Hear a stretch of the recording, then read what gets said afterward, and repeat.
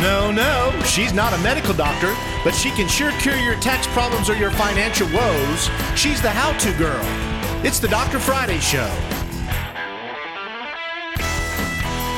If you have a question for Dr. Friday, call her now, 737-WWTN. That's 737-9986. So here's your host, financial counselor and tax consultant, Dr. Friday. G'day, I'm Dr. Friday, and the doctor is in the house. It is a beautiful Saturday outside. Thank goodness I had time to go out and do some yard work because it is gorgeous. So hopefully you guys are enjoying this weather. And also it's our favorite time of the year. It's tax time. We are in the midst of the most, it seems like the busiest tax season. I don't know if it's just every year gets a little different, but definitely a busy tax season for us here. And I'm sure for a lot of you that are listening that you are also kind of buried in trying to get your own tax documents together. We have all the changes that are happening with the tax laws, of course, having to make sure we have the advanced child tax credit. We've got the stimulus payments, and all of those are posted. And I will say many times, I have a number of people that have walked in the office and they're like, I got this letter, but I don't remember seeing the 1400. I didn't get it, but I have them go back and start in March and work their way through the system. And so far, every person has found their $1,400. So in the case that if you're thinking you may or may not have yet received your stimulus from last year, the final, well, I should never say that because you never know, but the third stimulus, which was $1,400, it would have happened from March through, the end of the year is what I tell people. Basically, it would have been March, April, or May in most cases.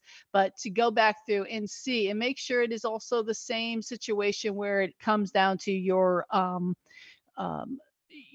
the money where you is supposed to get it. You should have received a letter saying how much you received, because some people may have earned too much money and did not receive it. And in other cases, it may have went into a bank account that you don't think to look at, like a savings. It should be in the same bank that you might have had for a refund or a draft for auto payments with the IRS. So just keep that in mind. All right, let's hit the phone lines. We've got Steve in my town, Spring Hill. Let's what Stephen has to say. Hey, Stephen. Hey, how are you? I am very good. How about yourself? Okay, I have a slightly odd situation.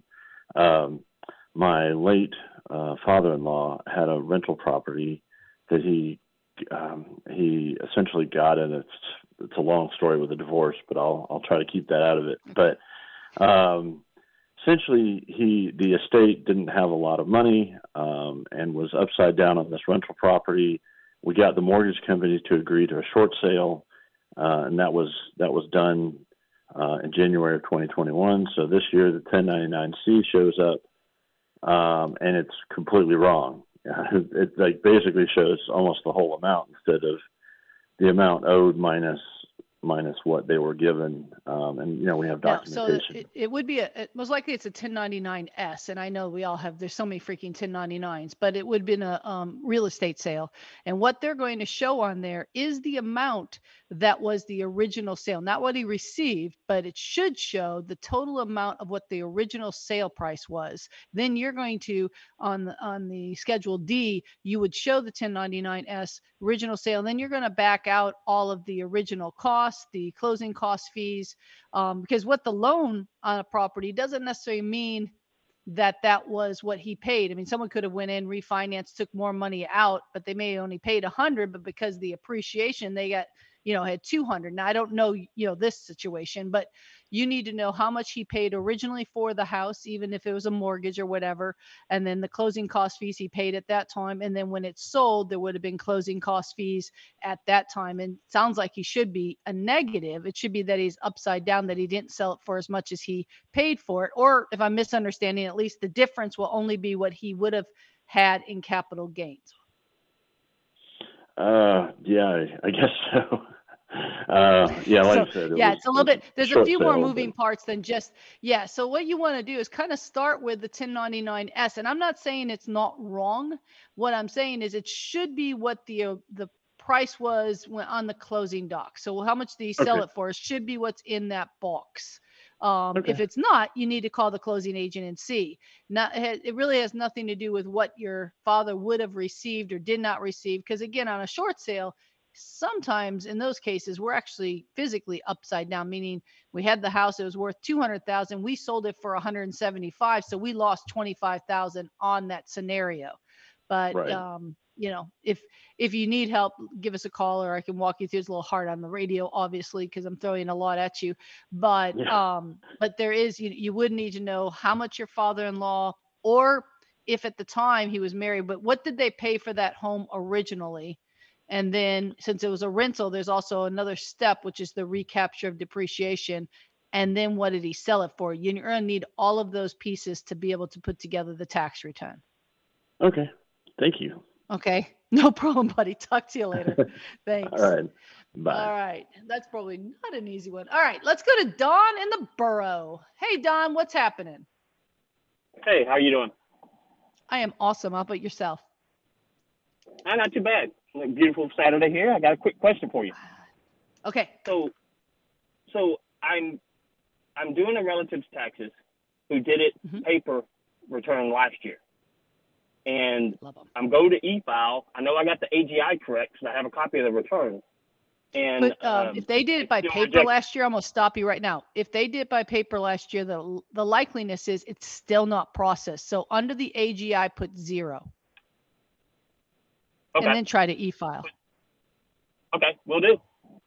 All right, boss. Thanks. Yeah, that's something the IRS came back with. Appreciate the call, Don. But that's what the IRS came back with on all of us, because a lot of us, in some cases, we get new clients, and obviously our software doesn't have to work with AGI. But the IRS came back and said specifically, because we were, and this was back when there was like 10 million, I think the last I heard was 6, they may be down to 4 million returns that were not processed, and especially paper returns, guys. We need to stop doing paper returns. I know some of you guys, that's the way you've always done it. It's the way it is. But in all fairness, or all honesty, the IRS is no different than a lot of us. It's a lot easier for us to receive email, texts, and faxes, because they convert into digital files for us, than it is to try to receive an envelope full of just paperwork, because a lot of times there's just tons of paperwork we have to go through. So the IRS the same way. So if you have the option, like maybe having this young man that you have in the family, someone that maybe is comfortable with filing taxes, and it's, some of these tax returns are pretty straightforward, but have them do them and e-file them. If you still want to pay with a check, if you owe money, again, I'm not overly excited about that, because we had 2 cases in my office alone where the checks were mailed, but in neither case did they certify them, which if you're going to mail a check, make sure you get tracking so you have proof that the IRS received it on time, because if they lose that check, they're not going to waive penalties or interest because you said that you mailed them a check. It's not going to happen. So you need to make sure, if you're going to mail money to the IRS, that money is certified so that you have proof that they've received it in their office on time, which means this year by 4/18. I'm not a big one that goes with the whole thing that says that it needs to be it used to be, when I first started my practice 20 plus years ago, we used to go on the 15th of April and mail out a ton of stuff. We would wait until 10 o'clock at night, wait in line, and send out a ton of clients checks and paperwork. Well, now that's not the case. If they look at it, if it's due 4/18, you need to have it at their location by 4/18. Again, 99% of you guys listening, I'm hoping that you would go to irs.gov, click on pay, and send the money electronically, either through your check or through a credit card, and pay it online so you have documentation that it was done on time and that the money was received. But if you are a paper check kind of person, be sure you mail it out a few days in advance and you send it certified so we have proof of when it was received. If we don't have that, the IRS, I don't care. We have tried the arguments. Well, we put it in the mail.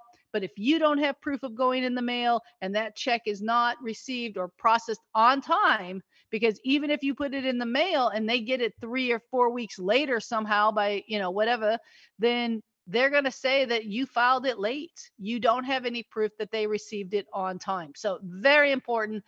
Those penalties, for failure to pay on time can be, well, I think it's basically 5% a month up to 25%. So, it doesn't take long to be at 25% of what you owe. And those penalties just And that doesn't include the interest that's almost 8%. So, penalties with the IRS, not something you want to play with. You want to make sure that you have the documentation to protect yourself. So e-file if you can, pay electronically if you can. And if neither of those are options, certify tax returns and payments to the IRS. So we have documentation. So if they come back and say they've never received it, you have proof. And I would document that, at least a lot of people that's in my profession, you want to put on the name of whose paperwork and label on it 1040, or attach behind it, if you're sending in 12 tax returns in the certified envelope, list of name of each person that's got it in there, each person's paperwork that is in there. We ran into a situation for some late filings of 941s at one point in our office, and we had proof of filing them, but they did not have the person's name on the label. Well, because there was like 90 of them in there. So we learned the lesson very quickly that we need to, if there's more than one person, if you can't just put the name on the label, in the memo section, to attach something behind that has a documented list. The IRS is getting harder and harder to waive penalties, even if you think you have the proof. I really had one come back and say, how do we know what was in that envelope? And I get it. The IRS is used to most people basically, lying, or I suppose cheating in that. But I'm going to be quite honest with you. Most of us like to think that the IRS would take our word. Hey, I have no reason necessarily. I mean, I have a label. I have proof that there was something mailed to your office. How do you prove that it isn't what I tell you it is? But, again, the proof does fall on us as the tax people. So you want to make sure that you have the documentation that you need to have, and it is where it is and what it should be. So if you want to join the show, you can. 615-737-9986. 615-737-9986. We'll be taking a quick break, our first break for the radio. So if you want to join, 615-737-9986. I'm Dr. Friday, an enrolled agent licensed by the Internal Revenue Service to do taxes and representation, and we'll be right back with my show.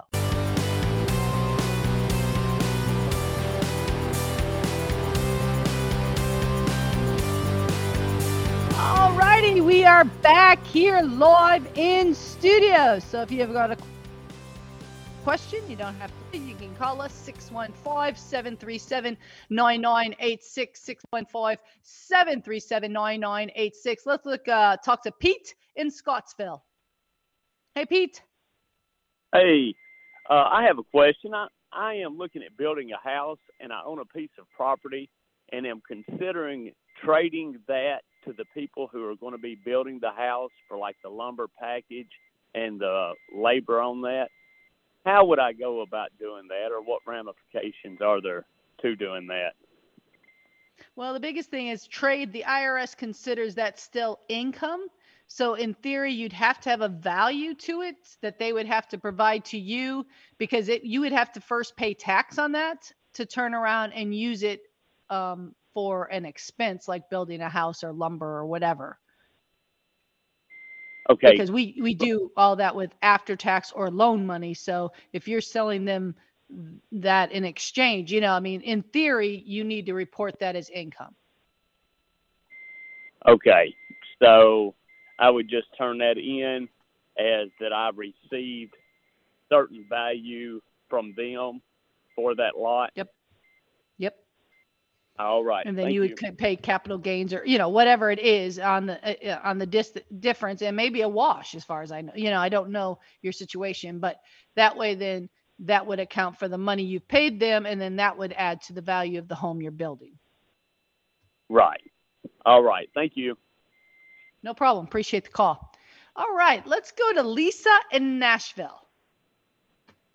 Hey, Dr. Friday. Question about earned income credit. It's showing, I'm doing our taxes currently on H&R Block software just to try to see where we're at.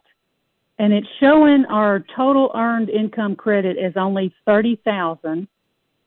And so the earned income credit is $2,409.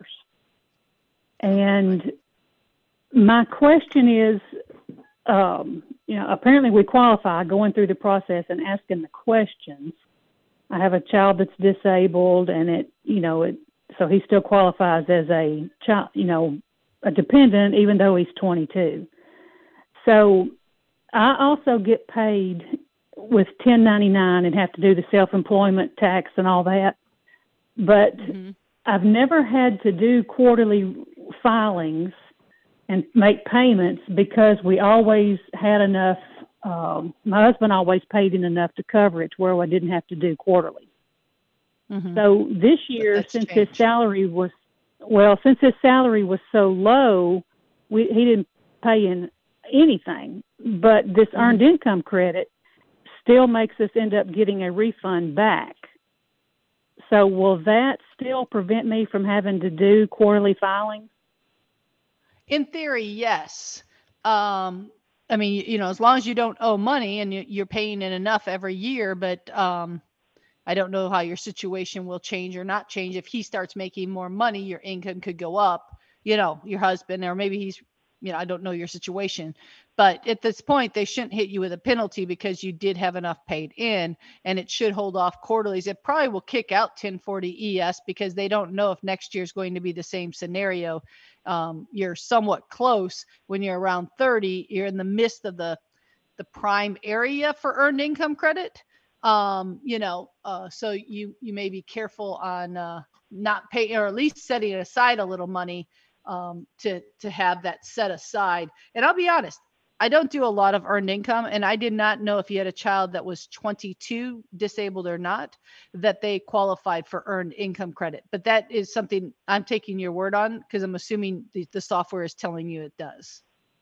Well, I've got another child that's just turned 19, and he's still in college. Okay, I don't know if sense. Okay. That child would be the I'm reason that you're getting the earned in. Huh? Okay.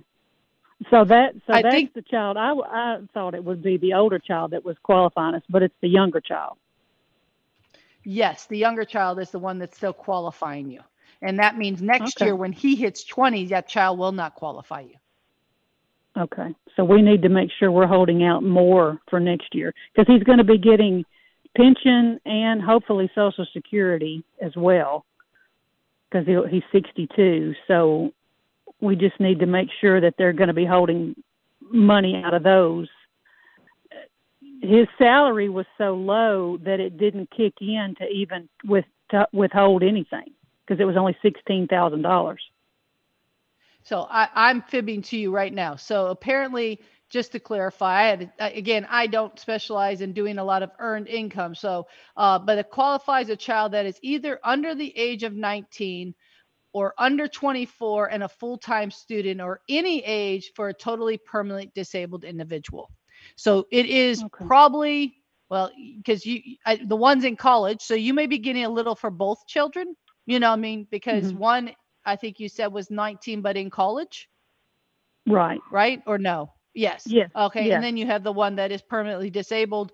So you will be getting EIC for both of them. And as long as your 19-year-old stays in college at your income, assuming that there may be some fees that are paid, you may be getting college credit as well. Yeah, there is. That's part of it as well. So, but I was just afraid it was going to kick me into owing quarterly filing. Yeah, I think it sounds like you should be in pretty good shape as long as your income stays around that dollar amount. And again, I'm not sure about the max, but I want to say the prime area is between like 25 and 35. If you go up to 45, I think it stops. And if you go below 25, I think it reduces it down to a minimal number system there. But it sounds like right now, as long as your income is pretty much the same, Lisa, I think you're going to be fine without having to worry about it. Okay. All right. Well, thank you so much. All right. No problem. Thank you. All right. Appreciate you. All right. Let's hit Gene. Gene in Nashville. Hey, bud, what's happening? Hello, Dr. Friday. I always enjoy your 1-minute moments. Thank you. 2 questions. I lost a job at the end of last year, and if that meant we went on to a healthcare marketplace exchange insurance program. Assuming I land a W-2 job later this year or sometime soon, I need to go in and update my income that they base the tax credit on, I believe. Is that correct? Yep. Yes, sir. All right. And before I get that W-2 job, I have 2 1099 jobs that require me to drive to the location to perform the jobs. Since I have 2 of them, I should be able, I think, to deduct mileage to both. Theoretically, the IRS considers from our home to the first location in a self-employed is commuting, because you would have to commute if your job requires, again, depends on the type of profession. But from that point, any driving you do after that would be considered business. All right. So one of the jobs is always on a Sunday. I think you can guess what that one probably is. And the other one is Monday through Friday. Last year, I deducted the Sunday as a second job, even though I had a W-2 job on Monday through Friday. Sure. What do you think? Well, I think yes. And if it's a Sunday job that I'm thinking, it may be, if you can't write off standard miles, you could write off basically charitable miles, because it sounds like you might be working on a Sunday, maybe in a religious situation. I could be wrong. That is completely. Correct. Who knows? That's correct. Yeah. So either way, I think you would be able to pull the miles, and we would want the miles ideally on the 1099. You know what I mean? Because that way you'd reduce self-employment as well as ordinary income tax. That's the perfect place. So, but I will tell you, if you're ever audited and that Sunday trip from home if you're going from home to church, they're going to say that the church is your place of business. Therefore, from home to church is commuting. Now, if you went from home to church and then you went and saw some of the practitioners or people around your area that you were servicing, that would be legitimate. Just sharing that. No problem. I appreciate it. We'll do more research. Thank you. Thanks, buddy. I appreciate you. Bye. Okay, and if he may want, Gene, if you're still listening, you may want to talk to the church and see if they could put you on a W-2. Now, I don't know if you're a licensed, an actual, they call them, I'm Catholic, so we call them priest, minister, or not. But if you, because then we have the housing allowance, which helps a lot with my people that do service the communities like yourself. So it might be something to think about with them. And I don't know, again, it may be that you're the music director. I don't know. So, but that is an option if you are actually practicing under ministry. So that is great questions. And we are doing awesome here. Look at this. We're flying through the show. We're already almost halfway through. So if you want to join the show, you can. 615-737-9986,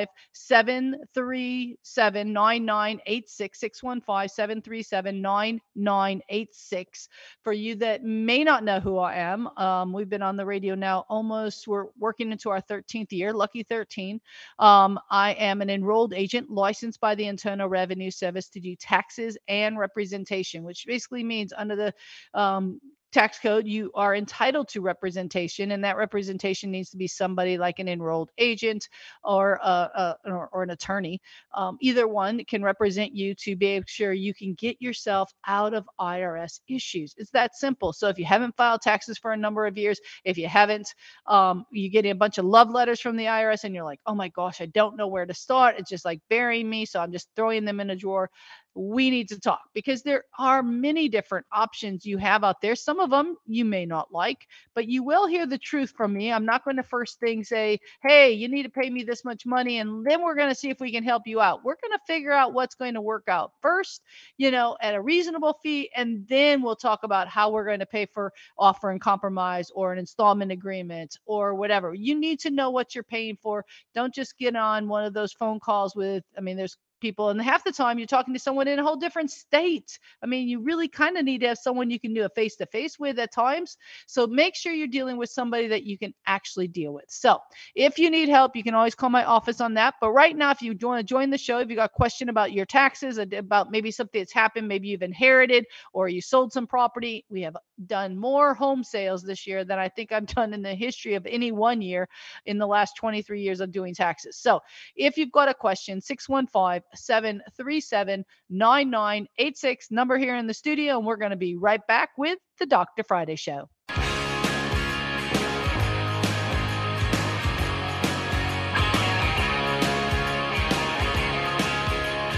Alrighty, I am back live here in studio. So if you want to join us, you can. 615 615-737-9986, 615-737-9986. Hubie, I think is the name. I may have completely mutilated your name. I'm so sorry. In Lebanon. Hey. Hello, I'm here. Is this Hubie? Hey. This is Hubie. Am I saying your name right?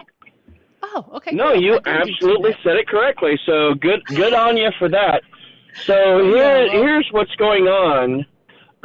My daughter is 22 years old, and she is going to college part-time. She is working part-time, but I know that she is going to be leaving the state and moving to Washington in August. Would this still be a situation where I get to claim her on my taxes? Well, if she's going to college there, the answer would be yes, because that's still considered your dependent. If she is making $20,000, yes, and she lives with me. Right now she lives with you. When she moves to Washington, is she moving on campus or moving to an apartment where she will be attending full-time college or part-time? I mean, it sounds like you said maybe part-time and working. How much will she be earning? Do you know? Well, I think she's going to, with her part-time work, I think she's probably going to make around $20,000 this year. She works as a pharmacy tech, and she works about 20 to 25 hours a week. Well, I will say if she's making $20,000, the IRS will consider her own. She's not your dependent. Not to say that you are not supporting her, but I don't know if you would actually meet the 50% care, even though we both know that you probably could.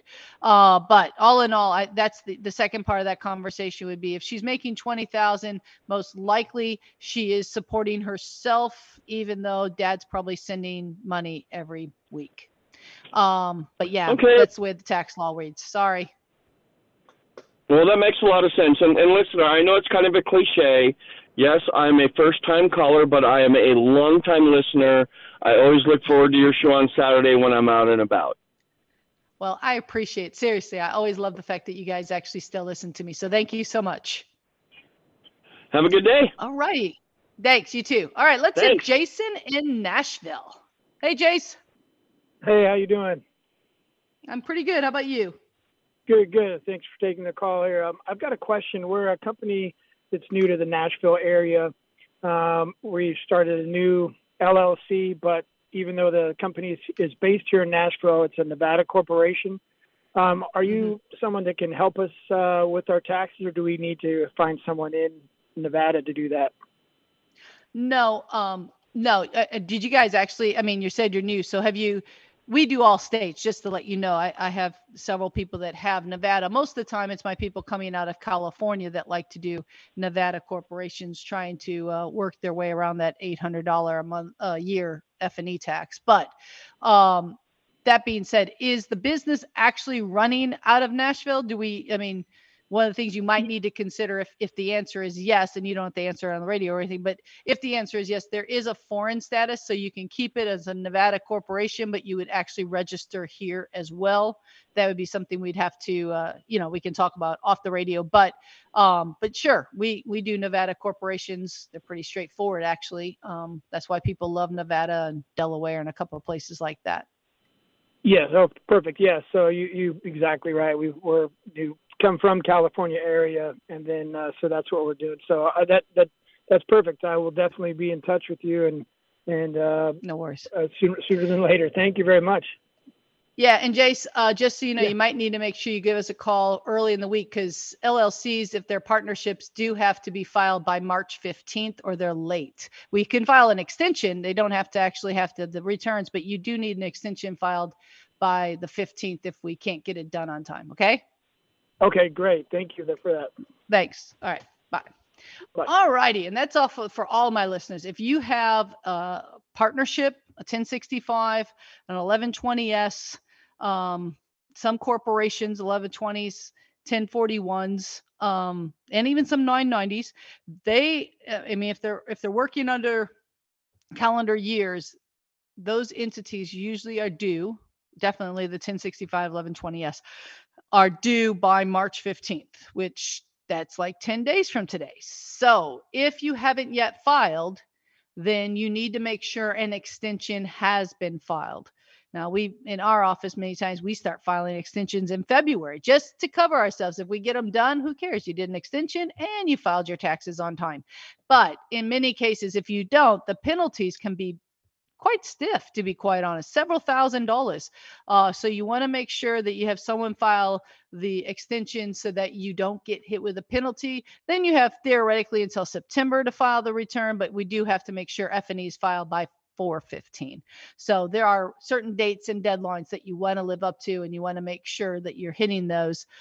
So you have some interesting situations. So just don't want to be late. All right. I do want to share something that came in from the IRS. We always get these news releases, and this may be helpful, and not so much for us here in town because the open office is in Knoxville, but maybe worth the drive to Knoxville if you're having some serious problems. Face-to-face IRS help available in more than 30 cities on Saturday, March the 12th. 1 week from today, guys. 1 week from today, the Internal Revenue Service today announced that many tax assistance centers will offer face-to-face Saturday help without an appointment from 9 to 4. And if this is something you really need to do a face-to-face with the IRS, you might want to get in the car and drive up there, but 9 to 4. And I'm pretty sure they are not going to stay open later. Being open on select Saturdays is offering people to get help that they need when they need it, said IRS Wage and Investment Division Commissioner and Tax Experience Officer Ken Corbin, who knows what many taxpayers work during the week and have obligations that they're unable to do. People can also ask about reconciling advanced child tax credit payments. You receive help resolving tax problems, pay tax bills on the IRS, or deal with an IRS audit. If the assistance from the IRS employee specialized in these events is not available, the individual will receive a referral to a staff member that they can then get help. Guys, I've been doing this for 20 plus years. And if you feel like I do sometimes, when you really need a face, a human being to deal with the issues, this may be the time or the place that you want to do this, because it is or may come down to a very important situation. There are, and in the office they have open for us in Tennessee is in Knoxville. So if you want more information on that, you can probably email my office. That's not a problem. We'd be more than glad to help you find that information out. But again, the office information that we have is in Knoxville, and the address in Knoxville, and it's only Knoxville, nothing in Nashville. At least this Saturday, it's 710 Locust Street, Knoxville, Tennessee. So again, next Saturday, 9 to 4, if you have IRS issues that you really just need to talk to a human being, that office is open. I would definitely suggest planning to get there early. I would picture people lining up to be able to get in to talk to people and expect to spend the entire day doing it, because I know how many times I have sat on the phone for hours and felt like I have not done anything all day because I didn't get any resolution. Either the people I talked to didn't have the ability to help, or I got hung up on, or I waited 3 hours and they say they don't have the ability to, they're too busy. Someone will get back with you. It is a bit frustrating. So this may be one of those weekends where you decide you're going to drive to Knoxville and you're going to try to find out face to face, somebody prints out something for you so that you could make it work. It's very important that you get that kind of resolution if you can. So again, that's next Saturday, 9 to 4 at the Knoxville location. So if you have a friend or you need more information, I'll be more than glad to forward you this email we received from the IRS to share that information. If you want to join the show or you've got a question, 615-737-9986, 615-737-9986, taking your calls, talking about all my favorite subjects, which is taxes and all the things that go along with it.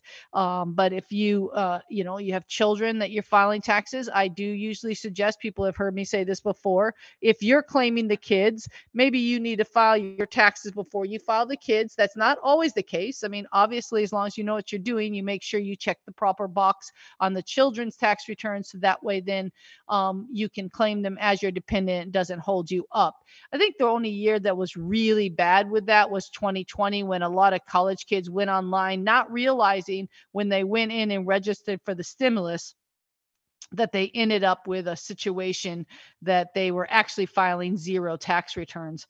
And that messed up my parents, at least the deals or the cases that we're in. So again, that was more like a 2020 issue, but every year it always seems to be a bit of a challenge. So if you want to join the show, we're going to be down to our last section about 8 minutes after we take this next break. And the phone number here in studio, 615-737-9986, 615-737-9986. Maybe you have someone that has, like I said, you've sold something, you've inherited something, and you're not exactly sure how it's going to affect your taxes, especially with real estate sales, because some of that is not black and white. You always hear long-term capital gains, 15%, but we all know that's not always true. So we're going to take a quick break. When we come back, we'll take to your phone calls, and I'll go ahead and take a quick break right now. This is Dr. Friday, and we'll be right back.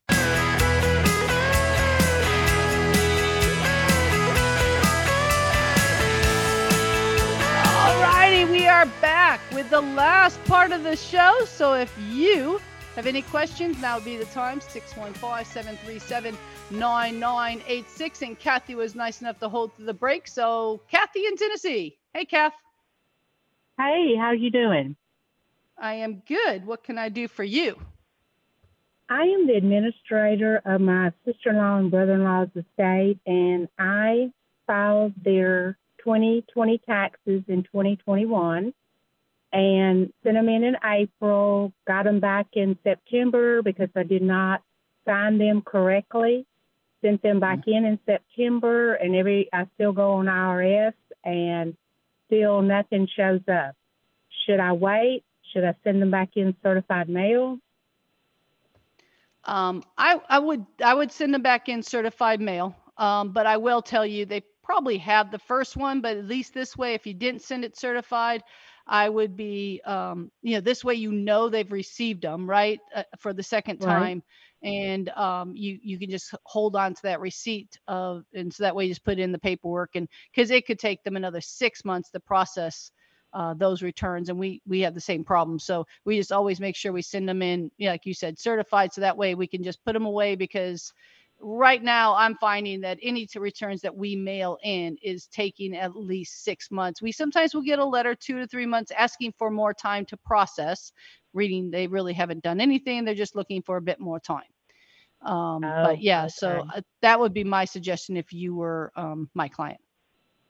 Okay, let me ask you one other thing, because these have not been processed, and I've gotten a couple of things where some debt was written off, but it's considered income. So do I need to go ahead and file on that because I received those in 2021? Well, you're going to need to file a different return, because the first return wasn't for 2021, right? Right. Or was it? It was for 2020. Yeah, it sounded like it was 2020. So you're going to need to file another one for 2021 on the 1099-Cs or 1090. Yeah, 99. I think that's what it is, where you got a credit card that waived in, they turned it in. Now, not knowing your situation, there are hardship filings that can waive the tax on those, depending on if the person had the ability to pay or not. You may want to look into that to make sure you don't pay on credit cards that you got waived because you couldn't afford, or they couldn't afford to pay them. And then, so there is exclusions for those for some people, not for everybody. Sometimes people get a deal, but theoretically they didn't have enough debt according to the IRS, but or cash flow. And it may be in your case, though, it sounds like there could be extenuating circumstances where the cash flow or the debt was too high to cover. Okay. I don't know. Okay. All right. But yes, give me a call or let me know. Yeah. Thanks, Kathy. Appreciate it. Thank you. Bye-bye. Bye. All right, let's hit Pete. Pete in Nashville. Hey, how you doing? That's Friday. I am doing awesome. What's happening, bud? I got about 4 or 5 quick questions to ask you. All right. Okay, first, the $300, what's that, deduction, cash Charitable? deduction, charitable. Is this the last year for it? Right this second, it did not get extended past the 300 for individuals, 600 for married. It is not in permanent tax law.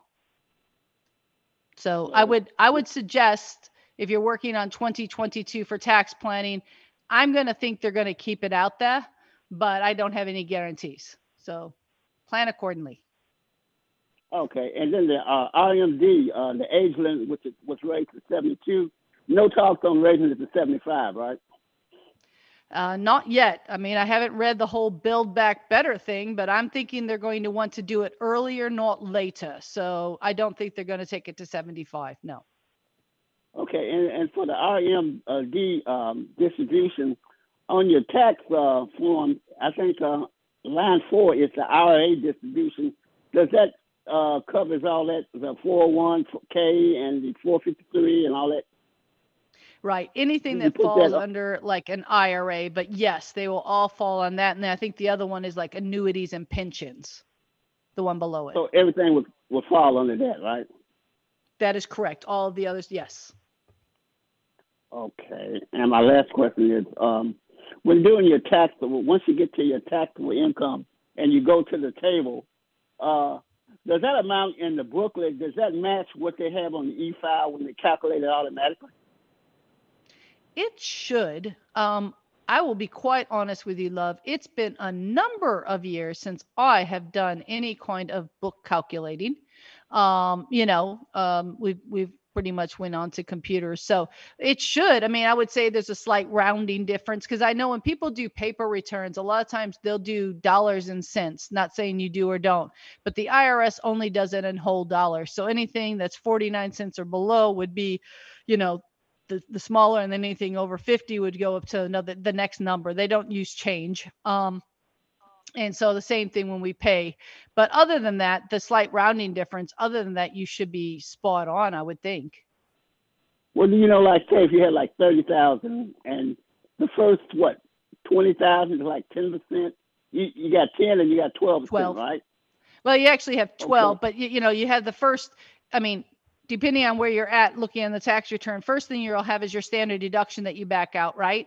And then you get to the actual AGI or the actual taxable income. And at that, it is theoretically a progressive tax code, right? So you might be in the 12% tax bracket, but your effective tax rate may be 4.5 of your actual adjusted gross income. So I don't think if you just take that number and multiply it by 12, I think you're going to overpay the taxes. But if you've got a book, and do they still make the old books where it basically says if you look on it and you take your finger and you go across, I'm single with 0, this is what my taxable income is that still printed? Oh, okay.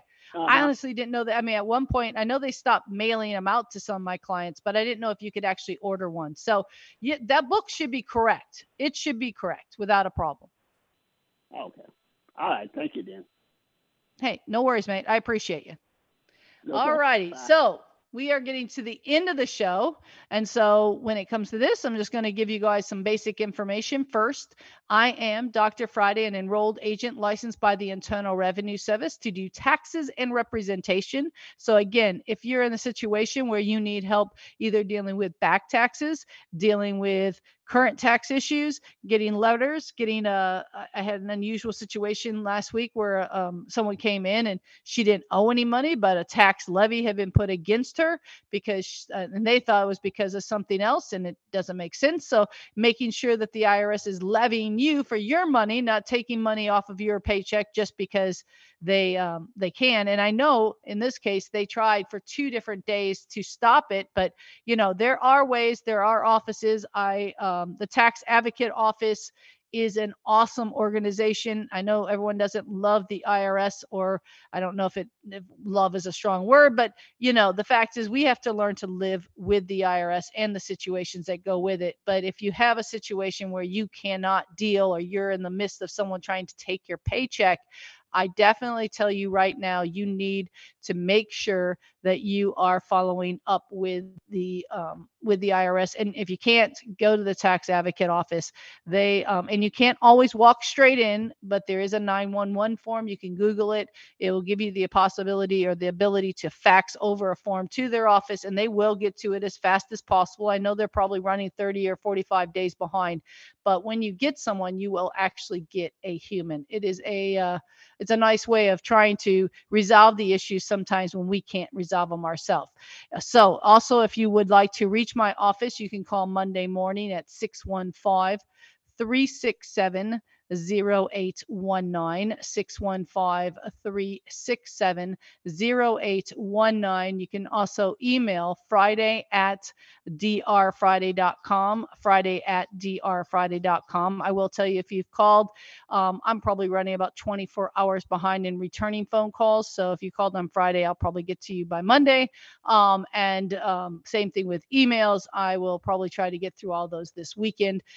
But if you need to get to me, again, Friday@drfriday.com, or call 615-367-0819. You can also figure out who I am by going to drfriday.com on the internet.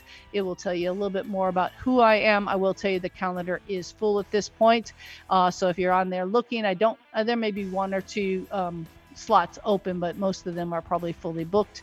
So if you are a returning client to Dr. Friday Tax and Financial Firm, again, we will always have an opening for returning clients. So just give us a call on Monday and we'll get you scheduled. Or if you've left a message, we'll get back with you and get you scheduled for a tax appointment. I hope you guys are truly enjoying this Saturday. It is an absolutely beautiful day outside. It's so nice to actually have some of these. I think it kind of makes you feel like springtime is coming. So I hope you guys enjoy this Saturday, and I hope that you just have a good time. Stay safe. And if you listen to our show again next Saturday. We'll be live here. And like we say, call you later.